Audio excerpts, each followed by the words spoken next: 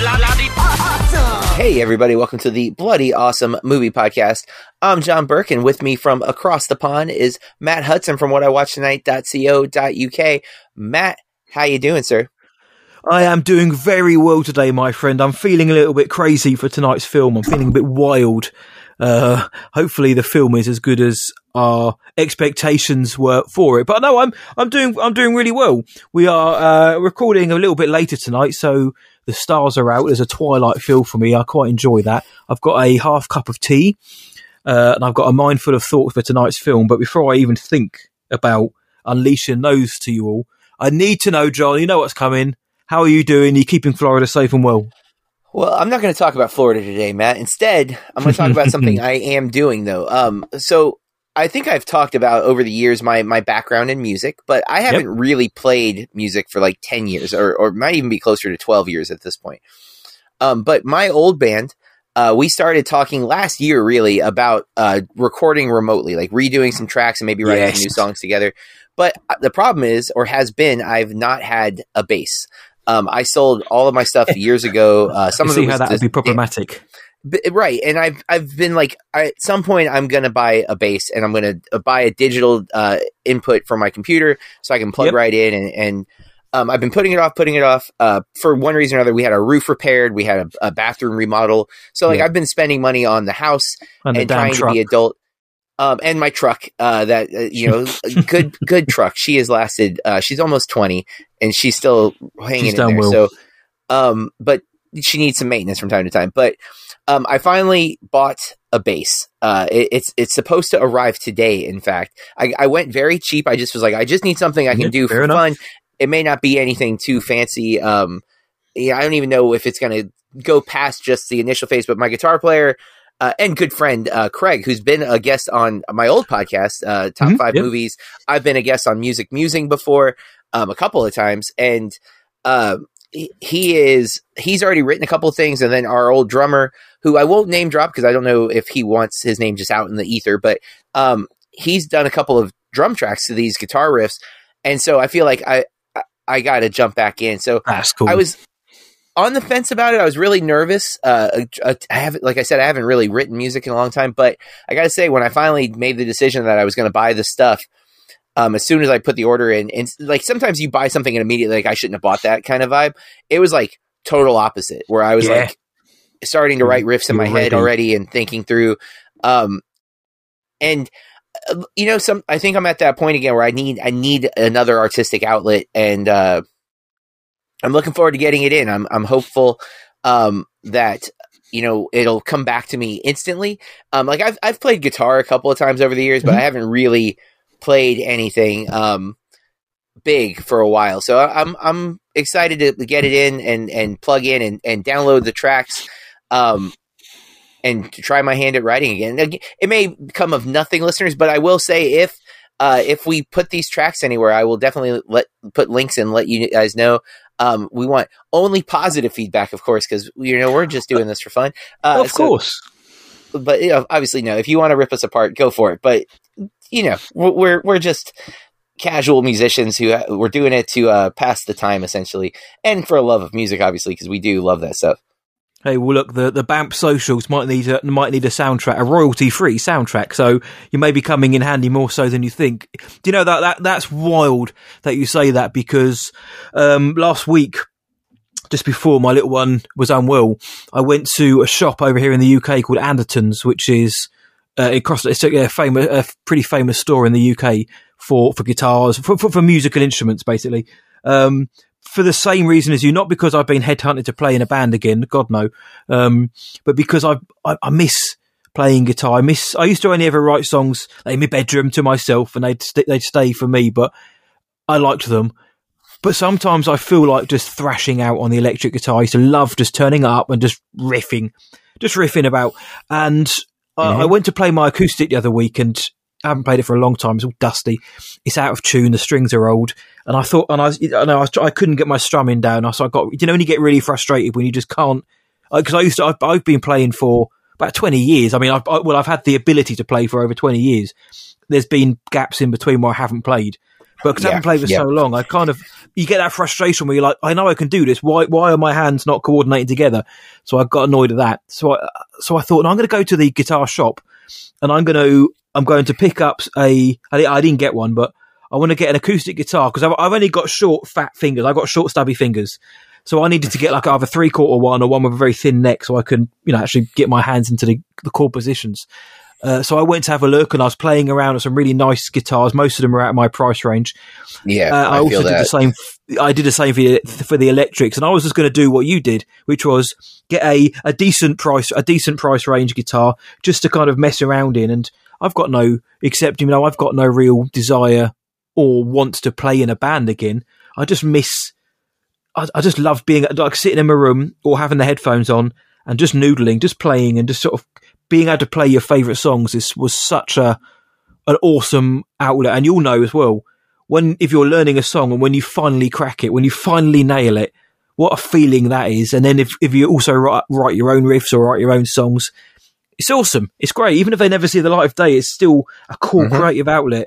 I didn't get the guitar unlike you. I haven't splashed out yet, but I really want to. I just need to get a recommendation from the guys there of a decent priced one for my little fingers. And John will be playing bass. I'll be sending him acoustic guitar noodles, and I'll say, right, bass me up, and he can sing.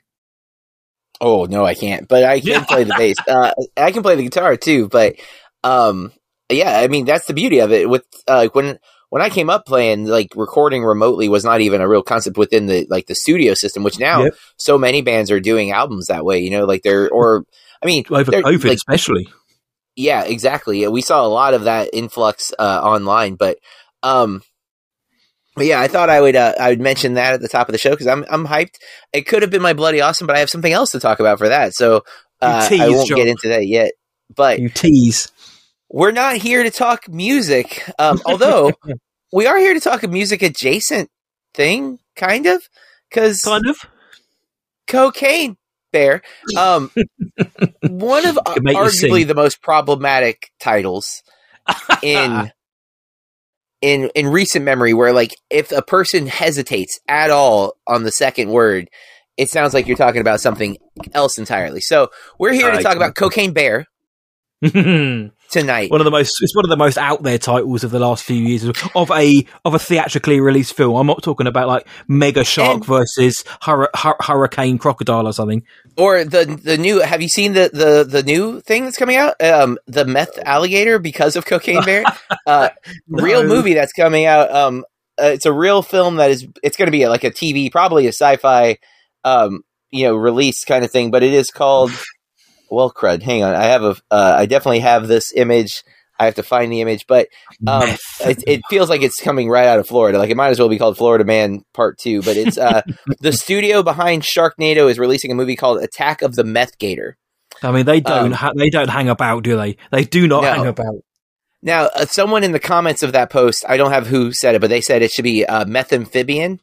And that would have been a really good name. So hopefully the studio sees that and takes action.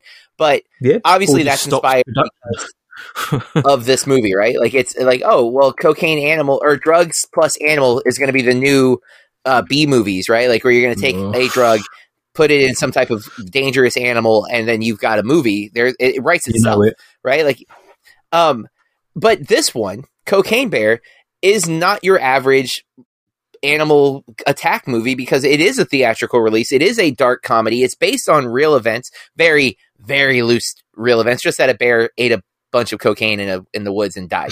But we've got a pretty stellar group of people involved with this. We have director Elizabeth Banks, also an actress in her own right, although she is not acting in this movie whatsoever unless she's in the bear suit. She's not. That's a joke. She is directing the Cocaine Bear, written by Jimmy Warden. Here's a cast. I want this to be known, Matt. I did not look at the cast list before seeing this movie. I had seen one trailer, but I had not actively been seeking out like the hype for this movie. But I had a lot of students who were very, very hyped about this movie, and I think probably for the wrong reasons. But nevertheless, we have Kerry Russell, who is often very good, sometimes overlooked. She doesn't get a lot of film roles. She does a lot more TV, but tremendous actress. I was so hyped when I realized it was Alden Ehrenreich in this movie because I thought his career was ruined by Solo. And I think he's a great actor. I love him in Hail Caesar.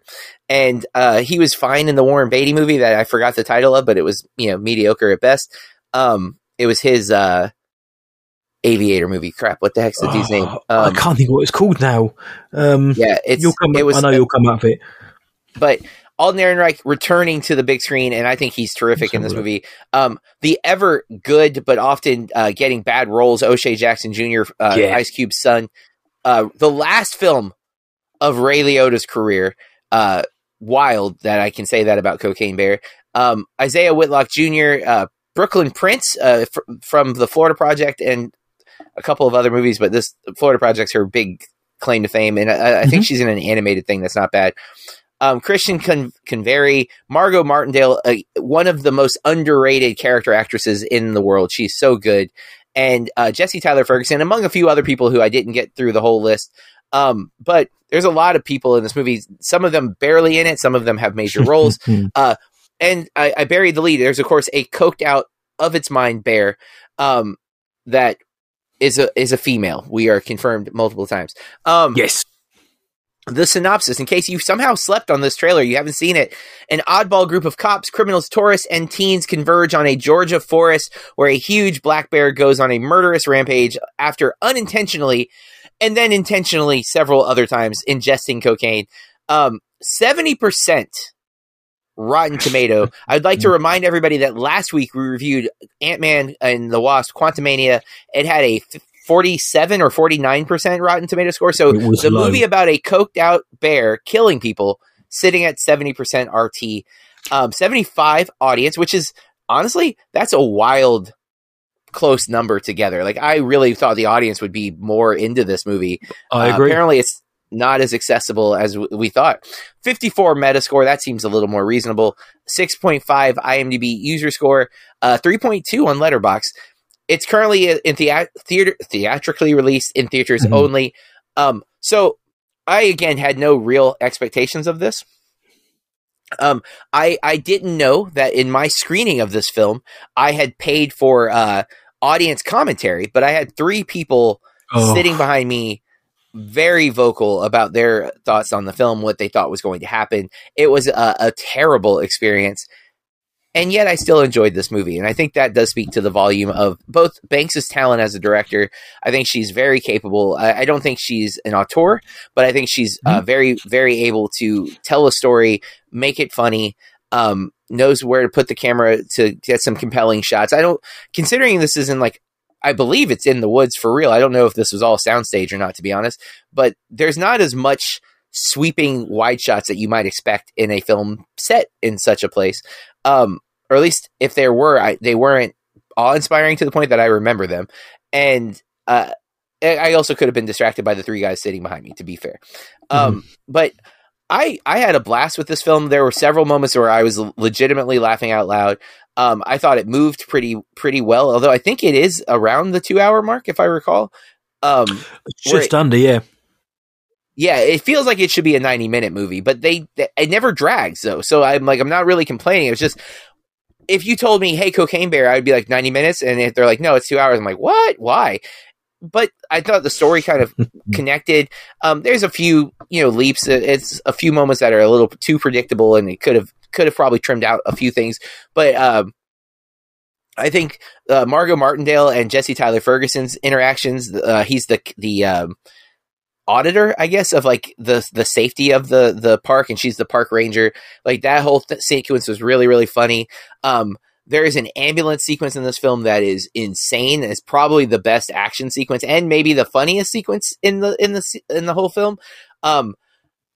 There's a couple of I think what should be more of the emotional touchstone of the film doesn't really click in an emotional way that I think maybe they were trying to have in there. And maybe that's a symptom of trying to have your cake and eat it too type of thing, where it's this movie's a comedy. Don't bother to put too much heart into it. We get it. There's a parent and her kids are missing in the woods, but I never really felt like they were the push behind the plot of this movie. They're there. It's one of many stories. It should be this life-threatening kind of tense moment, and I never felt that. Maybe I felt like they were safe. Like it's one of those films where if we want every character to feel like they're in danger, I don't think the kids really ever felt like they were in danger, and that's okay. But it also, like, if you're using it for tension and then you don't make me think there is anything to be tense about, there's no tension there. So, of course, but it didn't wreck my enjoyment of the film. I thought it was really fun. I think it's very well made. I would say for me, it's like a 4 out of 5, and I would not have thought that, especially when they said they were making this movie. I was like, okay, what the heck? But here it is. Now the question is, can Meth Gator top it? Probably not. But Matt, I'd like to know, did Cocaine Bear, did it do it for you, sir? For the most part, yes, it did. I also had a crappy cinema experience, but that's just the way it is now, unfortunately. It's just, especially if you go to the later shows like I do, it just seems to be populated with idiots, but such is the theatrical life now. But, I liked Cocaine Bear. I didn't love it. I will say that. My biggest problem with Cocaine Bear was I just didn't think it was crazy enough. I mean, look at the poster for this. You've just got a bear, like, completely, out of its system. It's called Cocaine Bear. They've played up to the nuttiness of the premise, the title, and the idea in the trailers and in the rest of the marketing. But I thought you used the word safe, and I think the film was actually quite a safe film. Now, I know you've got blood and gore in it. There is, and this film does get surprisingly bloody at times. But when the bear's on screen, everything's great. When the bear's on screen, this is what I thought it was going to be. Like this bear just like stalking people and then, having his way with them. But then everything in between that, I wasn't really as bothered by. Like you mentioned, Sari, Kerry Russell's character, her relationship with Dee Dee, Brooklyn Prince, and also Henry, her friend, played very well actually by Christian Convery. I liked him a lot, actually. He was he's cool. Great. Very charismatic young actor, sorry. I wasn't really buying into the family dynamic. I really liked O'Shea Jackson Jr. I thought Alden Ehrenreich, he is just annoyingly handsome as well, he's just like unbelievably good looking guy. I thought they were really fun together. Yeah, I love their dynamic. They were good. Margot Martindale as this kind of like horny park ranger, she was great as well. So everybody, everyone knows the score, everyone knows the assignment, and they play up to it, and they're great. But I just didn't really care about the characters other than outside of their kind of gimmick, and the drama that was being forced upon them. Like, I really liked the cop as well. I think it's Isaiah Whitlock Jr., 2 juniors in this film, O'Shea Jackson and Isaiah Whitlock. He was fun, but then there was subplots involving a dog. I was like, I don't care about this. And then there's this kind of, and then obviously the mob angle and the double crossing. I was like, I don't care about this. I'm not interested in this whatsoever. Just give me a bear eating cocaine and going wild, which never happened in real life. We must say that the film takes extreme liberty. So I'm kind of torn. I liked the characters. I found them funny. And I enjoyed their performances, but I wasn't really invested in their part of the story. That's where I felt the film dragged. Now, I thought the horror aspects of it were pretty good, especially the ambulance scene was. I thought the ambulance scene was excellent, and even the shot, the sequence in the cabin, in the Ranger's cabin, I thought that was well done. Yeah. It's one of those films, John, where there's nothing inherently wrong with this film. Do you know what I mean? It's nothing. Nope. It's well shot. It's perfectly competent. Good performances for this kind of film. It's kind of like jacked up B movie. And the bear the bear did its job. It was a murderous rampaging bear, but I just and it looked pretty good. It didn't look bad given the budget, but maybe this is a me thing, but given the expectation and the way this was marketed, I expected the film to have been harder than this and been a little bit wilder. So I actually came out feeling like this wasn't crazy enough, which then kind of left me disappointed. But in listening to what you're saying and in kind of retrospect and hindsight now, I did enjoy this film. It didn't overstay its welcome.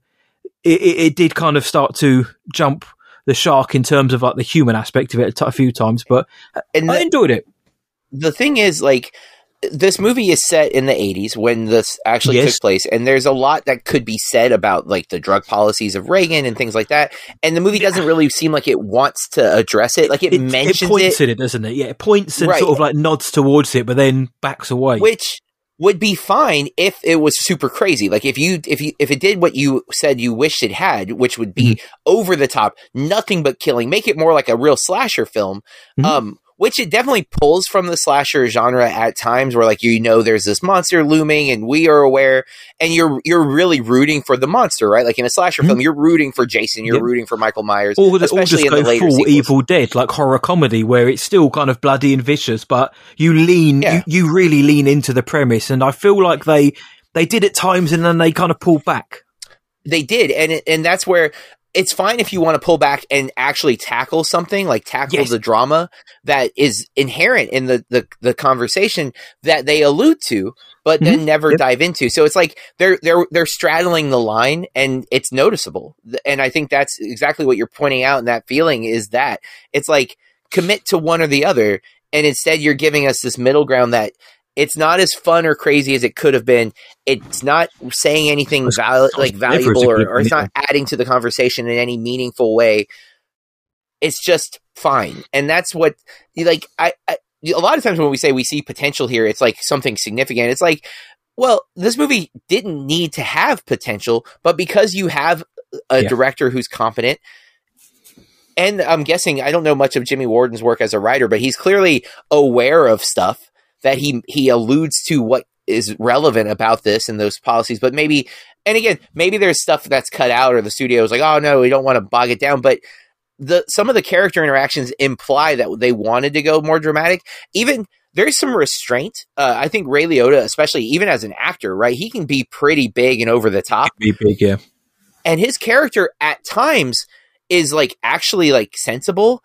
Even though he's this kind of angry mob boss whose life is on the line, like he could have gone huge and been over the top and like a supervillain. And for a lot of the movie, he isn't. And then suddenly he is, and it felt like a little jarring. I'm like, well, which is it? Is he like somewhat logical and just a guy trying to survive, or is he like evil? Because for a while he didn't seem evil, and then other times, he's clearly evil. And exactly. It feels like the movie doesn't know. And it's like, again, it's just straddling this line of like, we want to be over the top and wild, but not too wild. And that's a shame. Go all out. Well, I think between the both of us, and I'll pat ourselves on the back here, I think you said it very eloquently. For people who may listen and say, guys, the film is called Cocaine Bear. How can you expect like a clever, intelligent film? But like you said, the film kind of posits itself in that way by making early references to the Reagan years, to the drug running, to the drug trafficking, and even throughout there's kind of like little winks, as if to say, like, look, we know where we're set, and so the film kind of almost tells you that it wants to do that, and like you said, it doesn't go hard enough, and like my thoughts were, it doesn't go hard enough, it doesn't go horror comedy and big like I thought it would do. And instead it doesn't become like a very kind of biting or clever satire or commentary like it almost tries to. It does settle for that middle ground. Now, the middle ground is generally safe, which means that if you get the basics right, you've got yourself a decent film. And that's exactly what I say about Cocaine Bear. They get the basics right, I think, here. They set we can sit here and say, well, they didn't go hard enough or they didn't lean into the commentary enough. They brought it up. They acknowledged it was there. In terms of going hard, there were some great scenes. There were some great sequences and lots of blood and gore in there.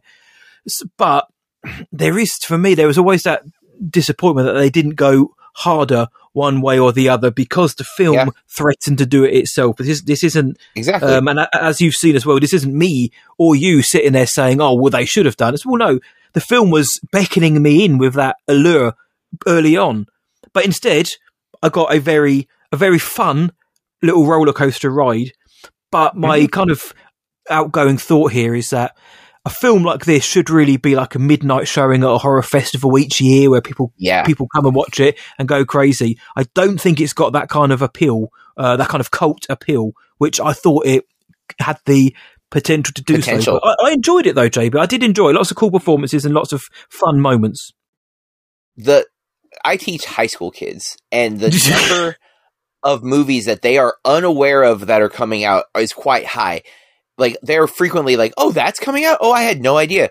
But they all knew about Cocaine Bear. Like, that, when the trailer dropped for Cocaine Bear, it was the most talked about movie, I think, collectively. Every student, like, was excited about that movie because it's such a wild premise, right? And then how many people that I've told about this movie that look at me like I'm making it up? I'm like, no. This is a studio-released film that is coming to theaters near you. This is not like a B movie that's on Sci-Fi. This is a legit film. And so, and that's like the fact that it's in that weird kind of middle ground is, I think, the problem, right? Is that it's almost trying to be a 4-quadrant film, and it can't be. Like, the premise alone says this is not a 4-quadrant film. Like, you have to lean into the horror of this because that's the whole reason to do it. Like, if you were doing the actual story where the bear died and now we're investigating, like Traffic the Bear, okay, that's a different movie. But Cocaine Bear, where a bear has done drugs and is now killing everybody, that's got to go full on horror. And so there is a chance that the Meth Gator movie will be that. It'll be that extreme version of like Lake Placid, but on meth, you know, and which, to be fair, it's probably going to be set in Lake Placid. Like, I don't know if you guys know about Florida, but a lot of people with meth. So, there it is. Not to spoil anything, but there is a TV show released in the very immediate vicinity of this date where a co-host on another show, I'll save for later, said this, you know, our Floridian friends will appreciate this. So we're very aware of the Florida flora and fauna over here. To point out, not okay with that, but nevertheless, it is something that Florida is known for. So that's it. I think that's our review of Cocaine Bear. I don't think there's much else to say here. However, unless I'm wrong, Matt, if you have something else you want to say, go for it. No, I was just agreeing with you. I was just thinking, is there anything to say? But no, other than kind of rehashing the same stuff. We are going to have a very short spoiler episode. I can't imagine. There's not a lot of plot in this, guys. Matt actually gave more away than I would have.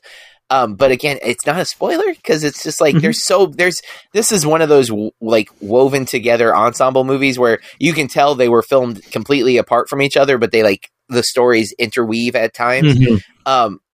And so there's not a lot to talk about in spoilers, but we'll have a quick spoiler episode where we'll lay out some specific things that stood out to us, maybe get into some more specific kill elements that were really cool on screen. That said, let's move to our next segment, Shocked Headlines. These are movie or pop culture news that caught our attention since the last time we recorded, and I'd like to know, Matt, what headline grabbed you? The headline that grabbed me, my friend, was one which I'd noticed, and then somebody I know called Jay Burke sent me this as well, in terms of the actual link. But my headline, this one's actually from Entertainment Weekly by Nick Romano. Yara Shahidi's Tinkerbell and Jude Law's Hook debut in Peter Pan and Wendy trailer. It's got a strapline of Indigenous actress Alyssa Wapanatak also appears as Tiger Lily. So we have a trailer for the upcoming live action film from Disney for Peter and Wendy. The first trailer that came out, and part of the, I mean, I will talk about the quality of the trailer as well, but it goes without saying that as soon as the trailer dropped, within 24 hours, 25,000 likes on YouTube. Guess how many dislikes on YouTube this trailer got? Have a wild guess. If 25,000 is the positive. 100,000? 132,000 absolute lunatics, losers, and just backwards idiots went to a Peter Pan and Wendy trailer to downvote it, and we all know damn well why they went to downvote this. Blackish and Grownish star Yara Shahidi is our Tinkerbell in this film, and similarly to Halle Bailey as Ariel in The Little Mermaid. Obviously, they're changing things up here, and people don't seem to like it. So, you know, for those people, just leave the internet. Honestly, what are you doing with your lives? But the trailer has dropped, John, and trailer wise, I thought the trailer was. I think I sent to you the kind of meh. GIF back because I wanted to like it, but it just felt so Disney Plus to me. It felt so generic. You've got the Force Awakens trailer music pretty much playing in this. You've got that very slow piano, and it's even got the same kind of epic drums going. I think it's even shot. I think it looks like it's shot in the same place that they shot The Force Awakens when they did the scenes on Takodana.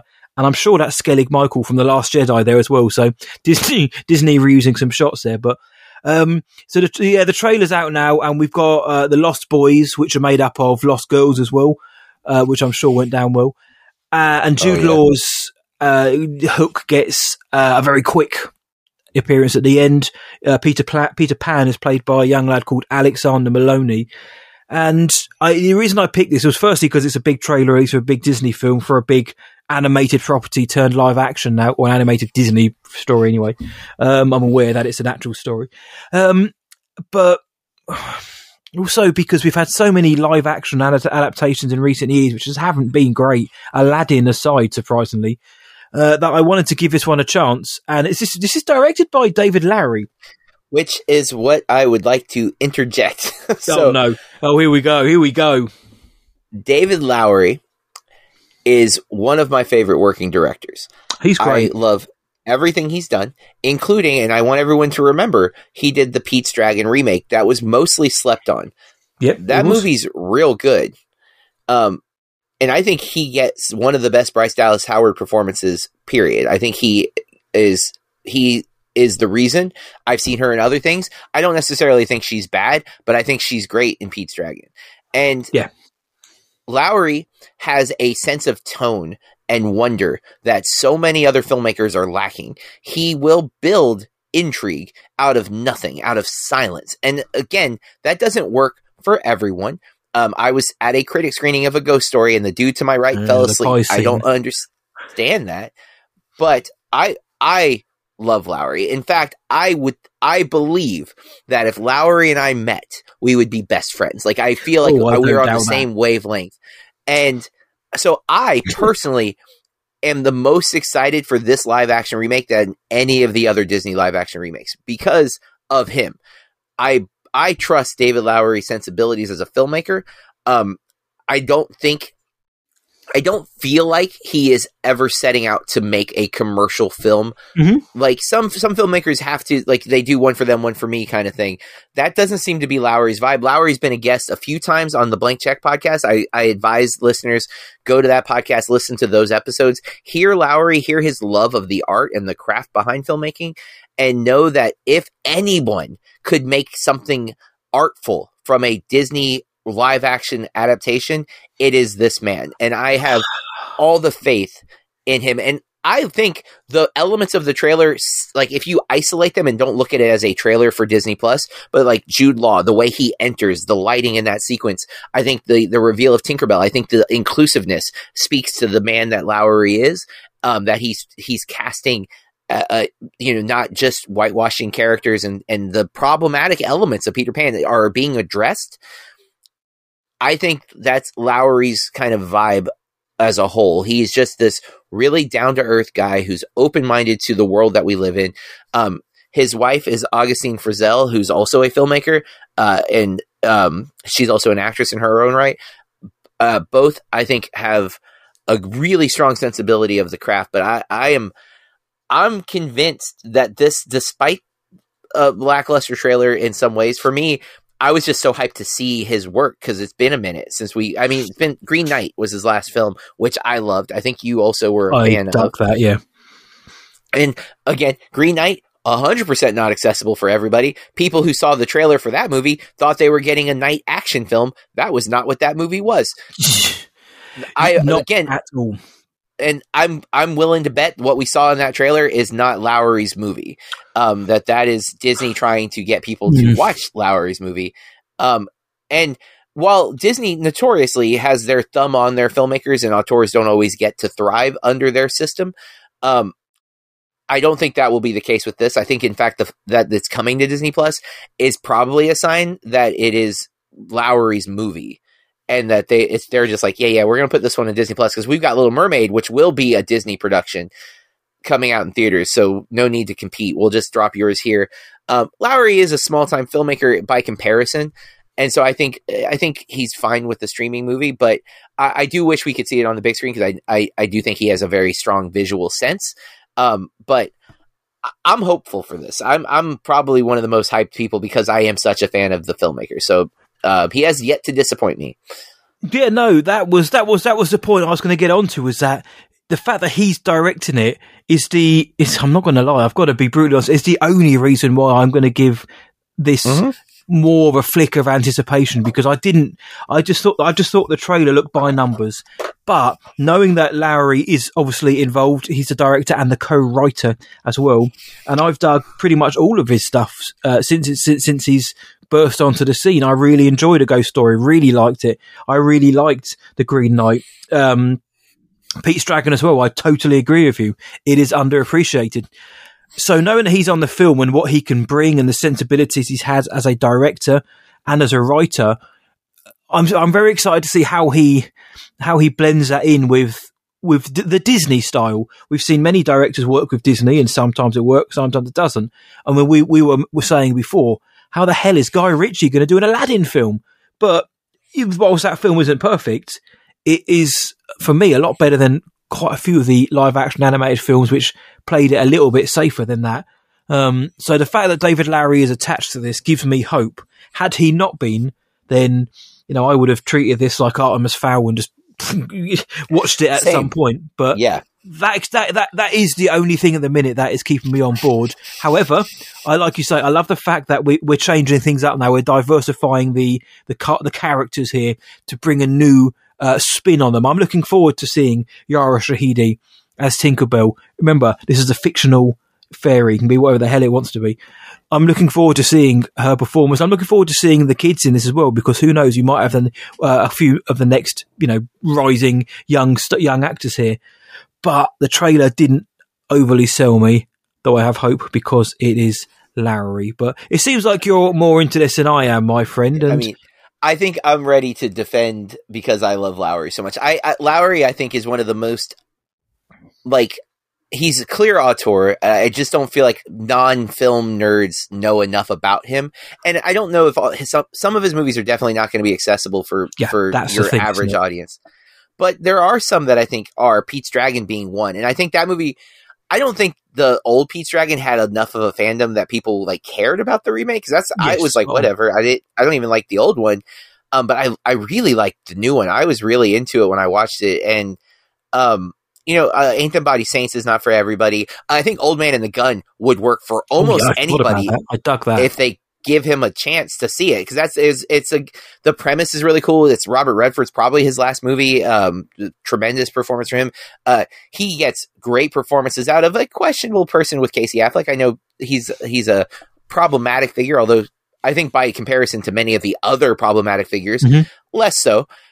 He's definitely not been completely removed from the industry like some others, but he gets great performances out of Casey Affleck though. And then he just seems like a really chill guy. And I really hope people don't sleep on this movie just because of the trailer. And I hate that there's the backlash that it's getting is ridiculously stupid, but it's not surprising in the world that we're currently finding ourselves in. It's infuriating because I just can't imagine being such a low life that I have to go sit at home and all I want to do all day is downvote something, press dislike on something because of the reasons that everyone is so transparently doing it for. I just can't get my head around it, but it's so unsurprising now. But it's not going to stop me watching the film. You know what I mean? I don't care for those people's point of view. I'm still going to watch the film, and I'll make my own mind up about the film if the film is not to my taste, and I'll happily say that. But the Larry effect gives me hope. Same. If this film isn't good, I'm not going to just be like, oh, it's okay. I will criticize. I've criticized my favorite filmmakers many a times. But I do think Lowery's one that so far I'm always going to be excited to see what he's doing until he suddenly stops doing good things. But so far, I have no reason to feel that way. I only have optimistic feelings because everything he's made has really clicked for me and my sensibilities. And I got to be real. There was a few years ago, there was a movie called Wendy that I also really clicked with and I liked a lot. And I had slept on that one for a minute, and I watched it. I think it was like on New Year's Eve. I watched it in like 2018 or 2019 or something like that.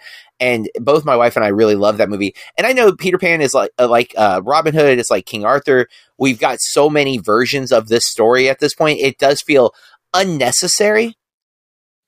But if the filmmaker has something to do with it and they have some kind of reason for making it, then there's potential there. Utilize their creative talent. Right. I like a lot of Peter Pan stuff. I am a fan of Hook. It's been a minute since I've seen Hook, but I liked Hook.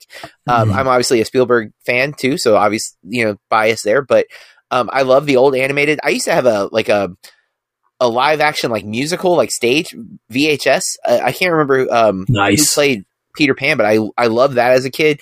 And I didn't see the 2003 Peter Pan. I never bothered. I didn't hear great things about that one. So I don't even remember if I saw that or not. I don't really hold Hugh Jackman as Blackbeard. Oh god damn, here it is. Yeah, I don't remember a thing about that film, JB.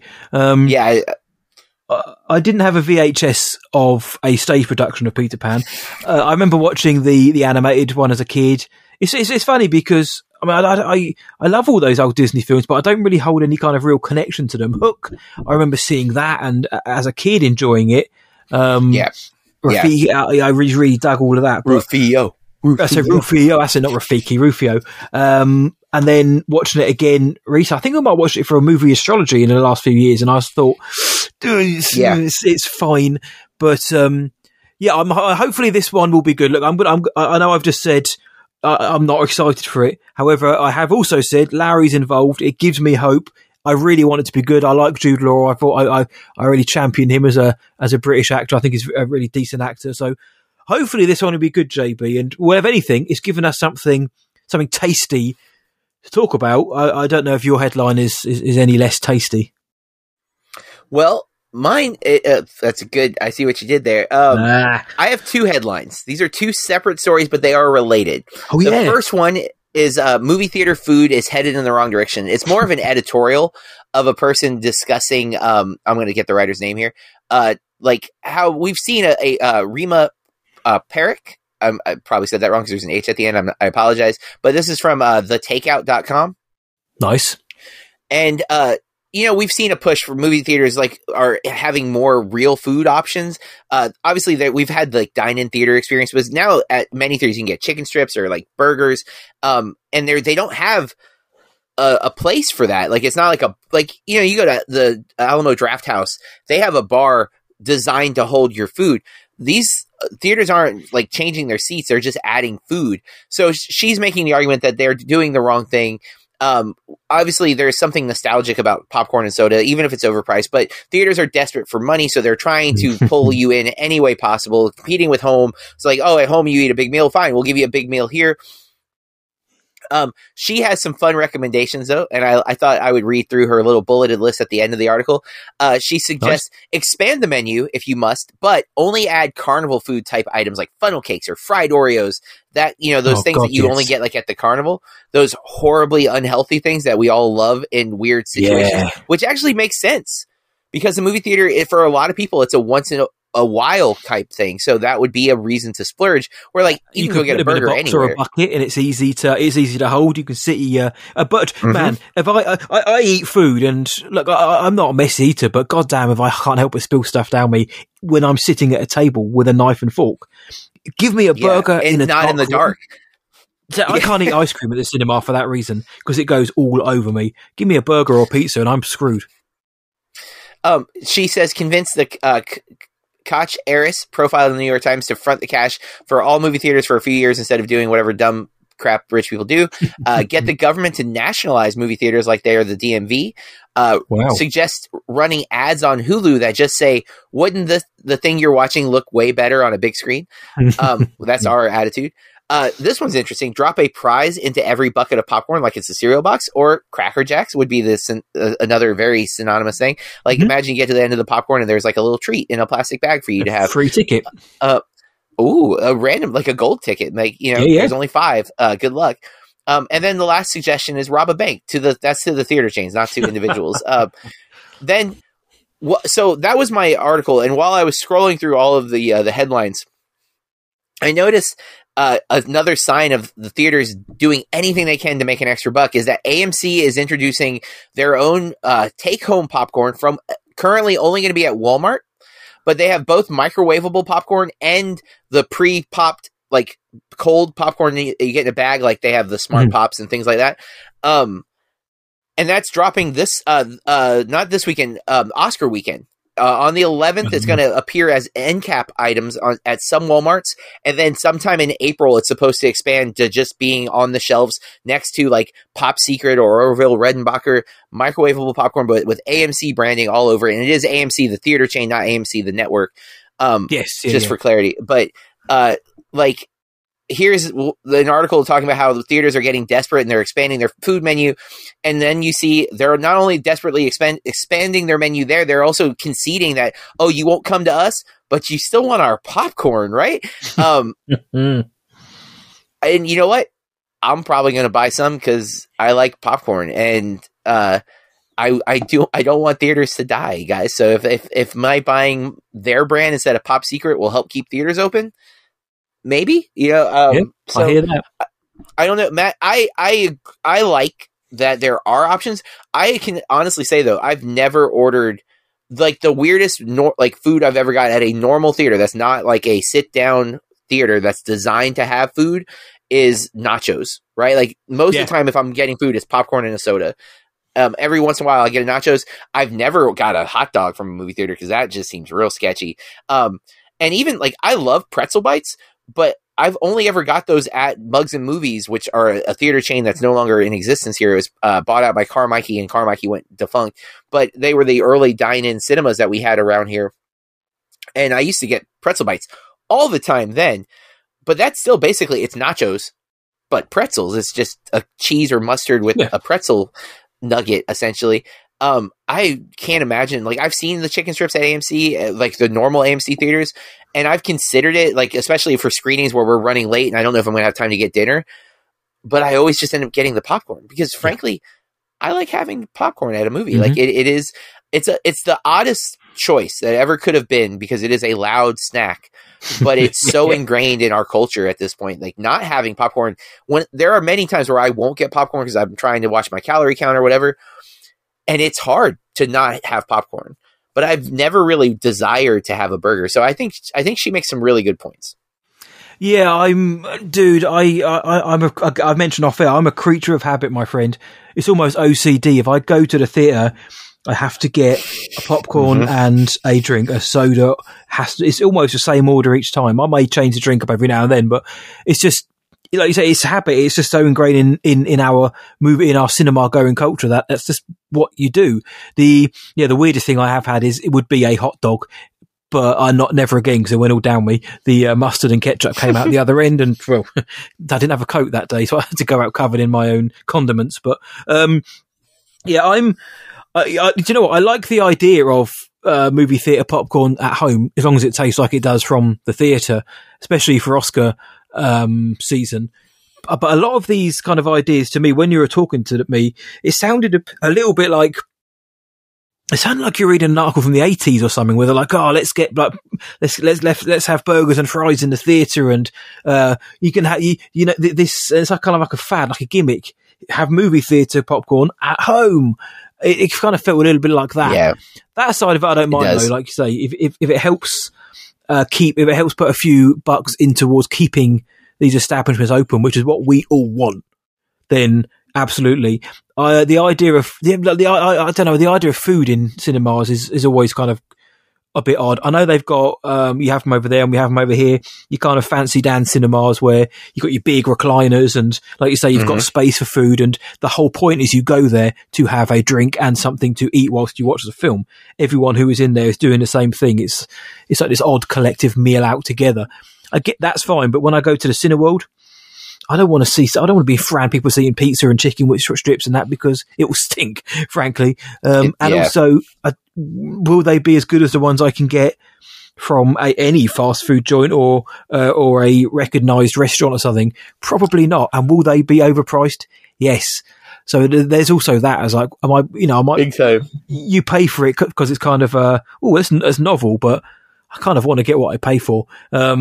But I mean, over here in the UK, we have in our cine world, it is kind of your standard popcorn, except it's not butter, nachos, hot dogs, ice creams, Baskin Robbins.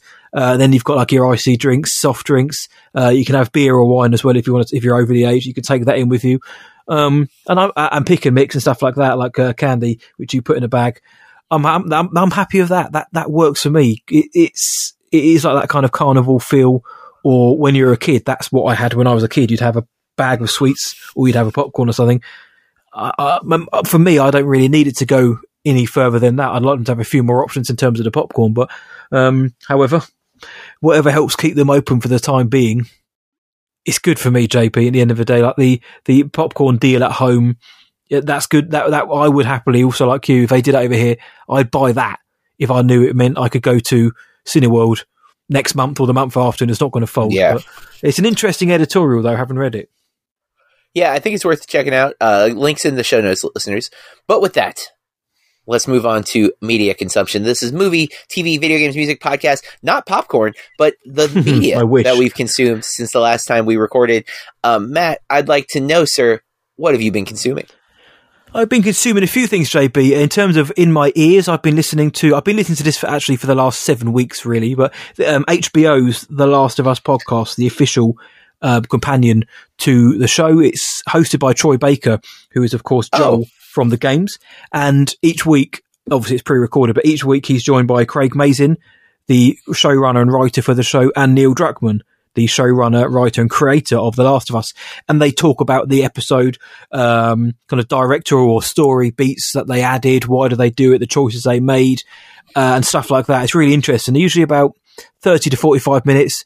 And it's a really cool kind of look behind the scenes of how they created these episodes. So I'd highly recommend that. In terms of television, John, I know I should save this till last, but no, actually I'm going to. Let's just go into films instead. I've watched a few films this week. The first one I watched was the unrated cut of Megan, which dropped on Peacock over here in the UK. And I wanted to know, how different is it? And the answer is not really very different at all. There's only about that's what I expected. 2.5, 3 minutes maybe. They released a clip to promote this unrated version, and it's the infamous ear scene in Megan, and that's kind of really one of the main things that they added, other than a lot more F-bombs. There's a bit more blood. There's obviously a bit more blood in that throughout, but and a few more angles of wounds, but otherwise it's mainly just like curse words. That's really what it is, JB. It's just a lot more F-bombs.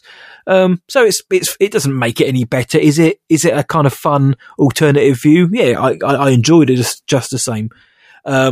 Films though, the other films which aren't unrated, I watched a film called The Park, which was sent by a studio of whom I cannot remember, but I know Big Tuna saw it as well, because I saw he'd logged it on Letterboxd, and having spoken to him, we were both on the same wavelength that this film is not really very good. I like the idea of this film. The idea of this film is that there is an outbreak that only affects people who have gone through puberty, basically. So anyone over the age of 11, 12, 13 get this virus and they die. It's just instant death, pretty much. So the world is pretty much populated by kids, and it's almost like it's not The Last of Us, but it is kind of like that, or The Road, where the idea is that kids just have to fend for themselves. And the synopsis was that these kids have to protect this park, this amusement park, this old Six Flags that they live in from outside invaders. So I was like, okay, that sounds like a kind of cliche, but it could be quite fun. So I'll have the screener for that. Man, was it boring. The premise and that synopsis were very generous, which is what I said to Tuna. I think they were very generous by saying it was an assault on this. It wasn't. Some of the kid performances are fine. The performances aren't bad. They kind of like vary from a little bit toe curling to not bad. It's just boring. It's only about 70 minutes long, and once it had finished, I was like, this is a wasted opportunity. I haven't put my review out yet, but I'll put something out. But it wasn't that great. It's called The Park, if you want to put yourself through 70 minutes of it. And on more wide releases, I watched the new Netflix film We Have a Ghost, which was directed by Christopher Landon, I believe, who did the Happy Death Day films, and he did Freaky the other year as well. Very fun film. I didn't like the Happy Death Day films, but it's his film now. And I know you did. See, we were the first one. The first one. Yeah, the second one was just, we were at opposite ends for that one. But so this film was about a family. It's I can't remember his name now. Captain America. I can't think of his name. Chris Evans. Nope, the new Captain America. Anthony Mackie. Anthony Mackie, yes. He and his kids move into a new home, which is haunted by a ghost. This is all in the synopsis trailer. The ghost is played by David Harbour. David Harbour. That's right. So they move in, and then one of the kids kind of befriends the ghost, and it's like an entry level family adventure. Think kind of Casper the Friendly Ghost kind of level. And in fact, this actually reminded me of Casper. I haven't done my review yet, but the music in this feels like it was lifted straight from Casper. It feels exactly the same. So they've clearly gone for that kind of vibe. And, you know, I enjoyed it. I did. I thought it was quite a sweet film. It's quite a fun film. It's not by any means a great film. I'd probably give this a 7.5 out of 10 because it overstays its welcome by about 10-15 minutes. It gets progressively more silly as it goes on, when it actually started as a really nice, just like friendship story, like a bond between boy and ghost. But I found that to be much more compelling than where the story actually went. But it ends nicely. And there was one moment where Anthony Mackie has a great speech monologue where it got me right in the feels, man. It genuinely did. He's talking about being a father, so good luck when you watch it as well. It got me right here. Yeah, we had the tissues out already, but it was a good film. I enjoyed it. I expected it to be a bit ropey because Netflix film and all that, but it was okay. And I've seen a lot of people saying they quite enjoyed it. Actually, not perfect by any means, but not bad. Is that one you're going to watch? Do you think? It was not on my radar. David Harbour's ghost does not speak, right? Is that the conceit? That is correct? Yes. Yeah, that seems like a weird choice, but I don't know. I'm not super convinced that it's something I need to see, so I may skip it. But there we go then. Well, I've watched it for you in that case. And the other film I watched was one that came out, I think it's Amazon Prime, no, Apple TV Plus, sorry. I watched on Apple TV Plus last week, and it's called, this week, and it's called Sharper. It's directed by Benjamin Caron. Yes. And it's got a great cast, man. It's Julianne Moore, Sebastian Stan, Brianna Middleton, Justice Smith, John Lithgow, amongst others. And I thought, this sounds really up my street. It's kind of like a neo-noir film about con artists taking on billionaires, and it's twists and turns, and it kind of posits itself as this Hitchcockian thriller. It's an A24 backed film as well. I was like, this is going to be great. And for parts it was, but at parts it wasn't. Like by the time you get to the third act, it kind of fell apart quite badly. Maybe not quite badly, but it fell off the wagon. The train departed the station for me at that point. But I really, really enjoyed the first third of this film. Really enjoyed the first third, when it's mainly kind of focused on Justice Smith and Brianna Middleton's character. I thought that was really, really excellent stuff. And then when you get to the twists and turns, some of which I didn't see coming, and then by the time you get to the end, you know exactly what's going to happen. And that's the problem with a neo-noir film or a twisty thriller. If you can see what's coming from a mile off before you get there, then the reveal, the impact's taken away. And it's not me being a smart ass here. This is, you'll watch it and you'll see what you know what's coming. So it was a missed opportunity. It wasn't a bad film, but again, this is a middle of the road. I'd probably give this 6.5 out of 10 for Sharper. But it had everything there for me, written on the wall. But alas, the best film I probably saw this week was probably Megan unrated, other than We Have a Ghost. And for TV, I watched for today, The Mandalorian Season 3 started today. So I watched episode 1 of that. Full thoughts you can hear over on Star Wars Sessions on our recap show. Very quick top level thoughts. I think I described it. This is a solid episode, but it's an unspectacular start to season 3 of The Mandalorian. Gives you what you want. If you're a fan of Mando, you get your greatest hits, and it's very much setting up what's to come. But I kind of can't help but think it felt a bit too foundation building for me. But nonetheless, I thought it was okay. And then something I thought was very good was The Last of Us episode 7, Left Behind. We're getting into DLC content now, JB. And I thought this was a really good episode. I like how they adapted it. I thought Storm Reed was very good in this. I thought Bella Ramsey was also very good in this. Great emotional gut punch of an episode, as I've come to expect now. But I know you saw it, my friend. What did you think of episode 7 of The Last of Us, and what else have you been checking out? I really liked episode 7. I think Bella Ramsey, right? That's her name? Yes, Bella, sir. Okay. I think she's been incredible as Ellie and have only grown to appreciate her performance more and more and more. And I think this one, she really gets to shine. I thought the relationship dynamic was really powerful. Very good episode. I, as per usual, listened to the Blank Check podcast. They just covered 28 Days Later. Really interesting episode. I texted you while listening to it because I think David Reese was the guest name. He exclaimed that 28 Days Later was a movie he has seen more than any movie ever. And then he said 6. And this isn't in theaters, is it? No, this is ever, period. And that, especially to David and Griffin, who are like us, what you have your comfort films that you go to so many times, right? Like, I mean, I've seen Everything Everywhere All at Once 4 times. Those are in the theater. But if I were to go back to like my childhood, Ace Ventura, Wayne's World, every Adam Sandler movie, pretty much up until Waterboy, like there's countless movies I've seen double digits, you know. And there's probably a sick number that maybe is close to 100. Like Wayne's World might be that movie. I've watched Wayne's World so many times.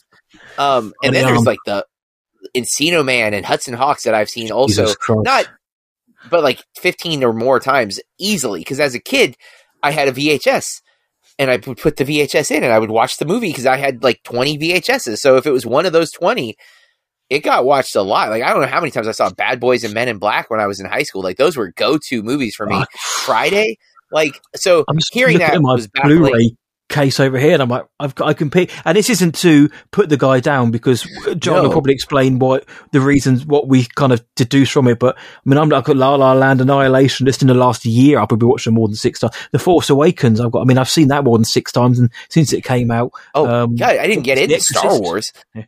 The Exorcist, John, I've seen that. Well, like, as you know, sometimes I watch it before work to get in the mood. Ghostbusters, all those kind of films, man. I'll say it didn't make me think he was the weirdo. It made me worry that I was the weirdo. Exactly. You know? Freak. Like why do I keep rewatching the same things? And I've heard that, like I've heard something that it's a sign of crazy that you rewatch or reread the same content. I'm like, well, then a lot of the world is crazy, folks, because a lot of us do re-listen to those things. I won't deny I get obsessive even with music, where I will listen to the same song too many times until I'm burnt out on it. But you know, and lately I have not done that with movies very often since I started Book Reviews, because I've been actively trying to watch things I've never seen before. That's what we said, wasn't it, to each other? As I'm exactly the same. As I almost feel bad now revisiting old films, because I think, well, I kind of want to watch what's coming out now, to not even to stay ahead of the curve. It's just I'm always interested in what's new. And it is nice sometimes just to go, actually, you know what? I am going to put on Wayne's World. I am going to put on Ghostbusters. Yeah, you do need it sometimes. Yeah. Well, it was something with that too. Is like I like to try new restaurants, but sometimes you got to go with an Old Faithful that you know you're going to get the good meal, right? Like, some days are worth taking risks, and other days you just need to know that you're going to be satisfied. And that's where I think like rewatching things comes in. But no offense to the guy on the show, it was a good episode. I definitely recommend, if you haven't listened to the show, that you finally listen to the show. People named Matt, and so movie wise, I saw Jesus Revolution. My wife had been really waiting to see that one. We went to see it. It is one of those examples. Christian film gets a bad rap because so many of them are only concerned with their message and not with the delivery in which the message is being made.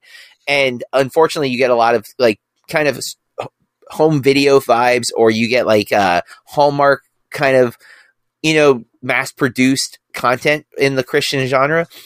Jesus Revolution is by the guys whose names I do not know, but they've done the top tier ones, including American Underdog last year, the story of, the quarterback whose name Kurt Warner, which is really good. Zachary Levi plays Kurt Warner. It's underrated Christian film for sure. And these guys they at least seem to have seen movies, so they're able to give you the Christian message, and also in a movie that is well made. It's not Oscar necessarily worthy, but it's a very, very well packaged movie versus many of the other ones that feel cheap or badly acted. Like, the cast here is really strong.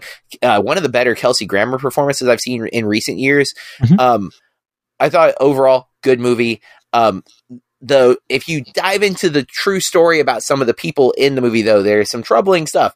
So I'll say that, but I think the way the message of the film is very positive and very, it's based on a true story, but it's, there's some problematic things that I think should be addressed that the movie definitely buries over. Like, they're like, nope, we're not interested in the bad stuff, just the good stuff. And it's like, well, cool, I'm for that. But if it's under the guise that you should listen to these people, then I want to know the truth too. You know what I'm saying? So, like, it's worth diving into that, folks. But I think as a positive movie, though, it's a good message about, like, learning to accept people for who they are at a time when a lot of people aren't doing that, especially if you went to click the down button on the Tinkerbell thing.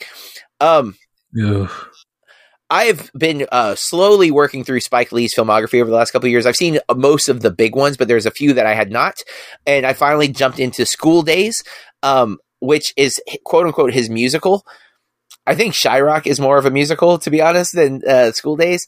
But there's at least 3 musical performances focused on Tisha Campbell, which she's great. But I was a little disappointed because Giancarlo Esposito is in this film, and he does some musicals, and he's not used as the musical part, and I was bummed. Maybe he wasn't into being a musical guy in the 80s, but man, if you haven't seen him do musical stuff, he is a really talented guy. So I was disappointed that he wasn't utilized in that regard. But it's Spike Lee. It's a good movie. I definitely say check out School Days. I got to see our theaters. I don't know if Cineworld's doing this, Matt, but the Regal side, the US version of Cineworld, we're getting mystery movies on occasion. Yes, we get that. Yep. We had one on Monday, and it was the new film Champions, the new Farrelly brother. It's not Farrelly brother. It's Farrelly solo brother. I forget which one off the top of my head, but it's his new movie starring Woody Harrelson, where he becomes a basketball coach of a team of intellectually disabled. That is, I've not really heard that term previously. It's what they say in the movie, which I, of course, immediately started Googling. Is this the politically correct term? Apparently it is. So I'm saying that, and if I'm wrong, please let me know. I do not mean to be offensive. I'm trying to use the correct phrasing, but he's coaching an intellectually disabled basketball team. Yep. And obviously, Farrelly's known for having a deft hand with how they tackle sensitive issues. Sarcasm being thrown hard here. Yes. Not untrue. There are definitely some moments in this film where you're like, oh, no. And I didn't know this until the end of the film, but this is a remake of a Spanish film from a couple of years ago. That I don't know if that film has the same problems this film has or not. I like Woody Harrelson in almost everything. I think he's great in this. This movie, though, feels like it's never seen a sports movie before because it fails at every major element that you would expect in a film like this. And there are tons of examples of these movies. I mean, The Mighty Ducks being the one that I am the most in love with. I love The Mighty Ducks, and I love everything about that. But you have this formula where a person who's would never be expected to coach children finds themselves required to coach children, and or at least, people that need to be handled with a deft hand. You need to have patience. You need to have love and compassion. And Woody Harrelson's character, one, isn't over the top, which I actually appreciate because I expected him to be like this horrible person that has this big redemption arc. He's like just a little bit of a jerk who makes a mistake. And you're like, oh, well, that's kind of tame. That's nowhere near as severe as I thought this would be. But unfortunately, the movie is really like just disconnected and disjointed. And there are good parts, but everything doesn't gel in ways that it should. And again, it does feel like he didn't study any of the films, or he had studied them and decided he wanted to try to break the formula, but didn't know how to replace the formula. And so you're left with just like fragments of stuff that feel kind of disconnected. I wouldn't say it's a bad movie, but it definitely, you can, if you've ever watched any of the films like this, there's a Martin Lawrence one called Rebound that I thought was really good when I was younger. I haven't seen it in years. I mean, you could argue School of Rock has a similar formula, except it's with a band instead of a sports team. And this movie just like throws all of the stuff you expect. Like there's almost no training montages. The team's just suddenly good and we don't like know why. And it's like, that's the good part of these movies. Like the training sequences are the fun parts. Like, what are you doing? So I was a little disappointed that it missed that. I do think it mostly handled the subject matter better than I expected it to, but there's still some moments where you're like, oh boy, rolling of the eyes type, like, did he have to say the R word? Did it have to be in the movie? And it was. And then lastly, my review for this will be on Disappointment Media next week, but Stonewalling is a Chinese film. It's good. It's going to be out, I think, on digital next week. It's not great. It's not bad. It's very slow and a long, like 2 hours and 30 minutes. I was like, really struggling at points to stay focused on it, but I think it ends pretty strong and there's a lot to take away from the film. I do find sometimes my knowledge of other countries is so lacking that I don't always understand that the messages that they're saying, because I don't know enough about the subject to begin with. And I found that very true with this film, where I'm having to Google stuff like, is this the case in China? Is this what happens in China? And obviously not all that's easy to verify, but it's very much like a 20-something, like, how do we live in the world right now at the age of 20 in China specifically? Like, because there's some very specific laws and rules about being a female in China and the options that are available to you. But I think it's interesting and contemplative, and the style of filmmaking I think is very unique. So I think it's worth checking out if you're a fan. Yeah, okay. Champions is one I was looking at because I've seen the trailers and I wasn't quite sure what to make of it. I know Ernie Hudson's in it, Winston Zeddemore. Kind of.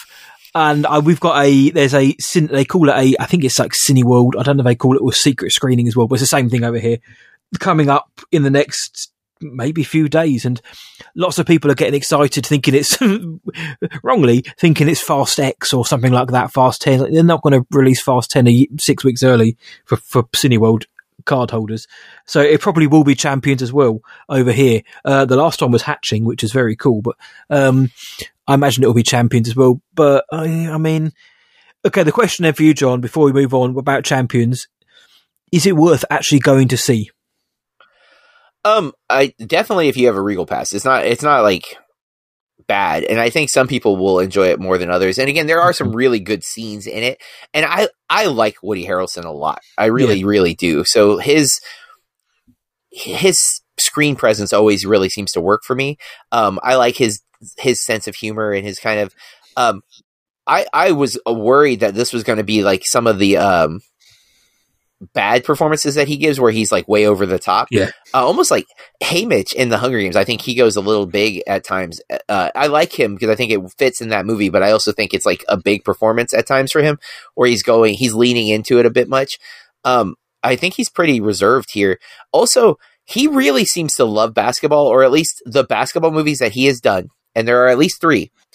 One of my favorites is White Man Can't Jump. I love that movie. I've always loved that movie, and I'm a little disappointed that Wesley Snipes doesn't show up in this film. I was like, I'd love a cameo. It would have been a cool throwback. I think Semi-Pro is better than people give it credit, and it's mostly because of Woody Harrelson. Although I also find Will Ferrell to be so hilarious in Semi-Pro. And then Champions. I think Harrelson is good here. I think there's some good scenes. There is a couple of topics that I think they address pretty well. And then again, it's just lacking in that overall consistency. So okay, yeah, I was looking at it like, I don't know if I want to go and see it or not, but maybe if it comes onto some kind of VOD, maybe I'll leave it till then. Yeah, I mean, if you have the unlimited, though, I would say it's worth your time, kind of thing. You know what I'm saying? Like, if you're not dropping any additional money, it's worth just checking. I guess it is a little long. It's like 2 hours and 4 minutes, and it definitely does not need to be that. It doesn't really drag per se, but again, it's already feeling disconnected, and then it's like, okay, like we could definitely speed this up a bit. Yeah. Okay, fair dues. But folks, that is pretty much our show. But before we leave, Matt and I like to check in with each other to make sure we're doing everything we can to keep our Bloody Awesome levels at optimal performances. So, Matt, I need to know, what have you done to stay Bloody Awesome this week? Well, this week, like I say, last week was a bit of a write-off in terms of doing anything. So come Monday and Tuesday, I had to work this weekend as well. First time back at work in ages, so I didn't even get a weekend. So Monday and Tuesday comes, have those days off, and it's always a case of what do I do? And most of the time I spend so long thinking of what to do, I don't actually do anything. But this time I got up, got ready, went out at about 11 a.m. to, I don't know what the comparative for United States is, but it's not quite a national park, but something like that. And just went for a big walk. I did about 16,000 steps, or maybe a few more. Just went for a few hours, just put my headphones in, just went for a walk and just got out and just chilled and listened to the music I wanted to. Sat down in the fields when it was quite a nice day. I just enjoyed it. And I know sometimes we say that on the show, like sometimes it's nice just to get out, but I was out for ages, man. And, it's just quite nice just to kind of walk without any real kind of idea of where you're going. Just thank God for Google Maps and pinpointing. But, it's just nice to get out. And we always say it's good to take care of yourself and look after your own mental health. And it's quite nice to get out and just go for a walk and just kind of just unwind after what for me has been a busy few weeks. So pretty much that was it for me, my friend, is just getting out. And I did the same on Tuesday to a lesser extent, just getting out, walking about and just kind of easing back into normal life and just sort of also at the same time alleviating some of that just like life stress which builds up on all of us. So yeah, getting out and about and clearing the head a bit, my friend. That's good, man. You got to do that sometimes. You got to get the fresh air and the vibe. So, I alluded to mine earlier. I have not been to a concert since the pandemic. Mm-hmm. And last year, K-Flay, K.Flay, who is currently my favorite musician, came to Florida, and I hesitated, and then didn't buy tickets, and then I regretted it for weeks. I was just like, man, I should have gone. Who knows when she's coming back? Now, right before the pandemic, my daughter and I saw Youngblood, and we really wanted to see Grandson, but Grandson was the day after, so it would have been like back-to-back concerts. And then he was like, well, Grandson's supposed to come back in a couple months, and then the pandemic hit, so canceled, right? So we didn't get to see Grandson. Now, Grandson's my other favorite artist. K-Flay and him have collaborated a few times. I love their music. They announced yesterday that they're going on a small tour May and June in the U.S., and they're coming to Florida. So I bought tickets, and I am so hyped because not only do I get to see K-Flay, I get to see Grandson and together, which means they'll probably do their collaborative songs also, which is super awesome for me, who is a fan of both. And it's in a venue that I've actually played on the stage. I opened for Seven Mary 3 there, and I opened for Nonpoint at this venue. So it's a venue I'm super familiar with and haven't been to in a long time, but it's a really cool venue. So I'm even more hyped because I get to return to a place that I haven't been to in a while and see two artists who I really enjoy their music so much, all in the same weekend that I bought a bass. So it was a good kind of, bookend to this episode. I talked about music at the beginning, and how I'm saying Bloody Awesome is I'm going to go see two of my favorite artists live for the first time. I feel, though, I'm going to be one of the oldest people there because I don't think I am their target audience. But don't worry about that. You know what? I'm into their music, so I appreciate what they're doing, and I look forward to seeing them in a couple of months and supporting them. I'm glad they're going on tour together, and Grandson just had a new song drop this week, so we're hoping for a new album in a few weeks or months. So yeah, I'm excited. I can't wait to go. It's May 22nd. I get to go see them here in Tampa. Yeah, not long to go, my friend. I haven't been to a gig since. I went to a kind of ska punk gig a few months ago. That was just a local thing, but I haven't been to a proper big gig since before the pandemic. So that, man, I love a live gig, whether it's big, small, local, or national. I love live music, man. So I'm really pleased for you that you're actually going to get and you're getting to see an artist who I know you've enjoyed for years because you sent me some of the songs and I dug them. Actually, I did dig those songs, so that's going to be very cool, man. Not long to wait either. I've been advocating for both K-Flay and Grandson a lot because I feel like not enough people give them a chance, and I just think they're incredible. If you've seen any of the DC movies, unfortunately. But fortunately, they both have been on a lot of the soundtracks. Rain from James Gunn's Suicide Squad is like one of my favorite songs. That's Grandson, and it's just fantastic. Recommend, check them out. Nice. That said, next week is a big week for this because there's a huge movie dropping this weekend. Creed 3, directed by Michael B. Jordan. At least in my head, this is a big movie. I feel like it's not getting the attention that it probably deserves. Partly because I think Creed 2 was a little lackluster in the trilogy, but Creed is a masterpiece of a film. And yes. Michael B. Jordan not only stepping back into the role, but directing for the very first time this big conclusion, assumably a conclusion, because trilogies seem to be what we like. It's hitting theaters this weekend. We will be back next week to talk about Creed 3. I actually saw it a week ago, and I'm going to tell everybody now, go see it. It's real good. I was supposed to see it. I think I told you off air. I was due to see it on Tuesday of this week before it came out up in London, thanks to the guys at Universal. Is it Universal or Warner? Whoever it is, Warner. But I'd arranged to do something literally minutes beforehand, which I'd rescheduled, so I couldn't just be like, oh, that thing we've all just agreed to. I now can't do it again. But I kind of took solace in the fact that when it comes out in 2 days' time in the UK, and it will be free as well, or 3 days' time, and that will be free. So, I save money and I get to watch a film I'm looking forward to. Second film didn't do well commercial, like financially either, but dude, I love those films. I've mentioned it before. I love the Rocky films. I love an underdog film. I love a boxing film. So I've got high hopes for this, man. Michael B. Jordan, Jonathan Majors, yeah, give it to me. Yep, and Tessa Thompson. We have Killmonger versus Kang and Valkyrie hanging in the wind. So, at some point, I think every movie will just have Marvel people that we can reference characters from. But that's it, folks. That's our episode. In the meantime, we'd love to hear from you. We'd like to know your thoughts on the movies or the show. So you can hit us up on social media. On Instagram, we are at Bloody Awesome Movie Pod, and on Twitter, we are at BAMP_podcast, BAMP_podcast. And we're still on the Facebook, so if you want to hit us up there, you can just search Bloody Awesome Movie Podcast. We are a Rotten Tomatoes approved podcast, so you can see our reviews.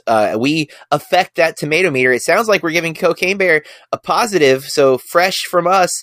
But who knows what the future holds for other movies. Keep an eye out for that. Individually, you can follow us. I'm at BurkeReviews.com and at BurkeReviews on all the social media platforms. Matt, where can they find you? You can find me whatiwatchtonight.co.uk or just search for What I Watched Tonight across all the socials, including Letterboxd. And if you like what we're doing here at the Bloody Awesome Movie Podcast, we ask that you just take a moment and give us that 5-star rating on whatever podcast catcher you use to listen. It helps other people find the show. And with that, we encourage you to keep watching movies. And stay bloody awesome. Blood, blood, blood, blood, bloody, blood, blood, blood, blood, bloody, blood, blood, blood, blood, bloody, blood, blood, blood, blood, bloody, blood, blood, bloody. Awesome! Another day is here, and you're ready for it. What to wear? Check. Breakfast, lunch, and dinner? Check. Planning for what's next and how to save for it? That's where Bank of America can help. For your financial to-dos, Bank of America has experts ready to help get you closer to your goals. Get started at one of our local financial centers or 24/7 in our mobile banking app. Find a location near you at bankofamerica.com/talktous. What would you like the power to do?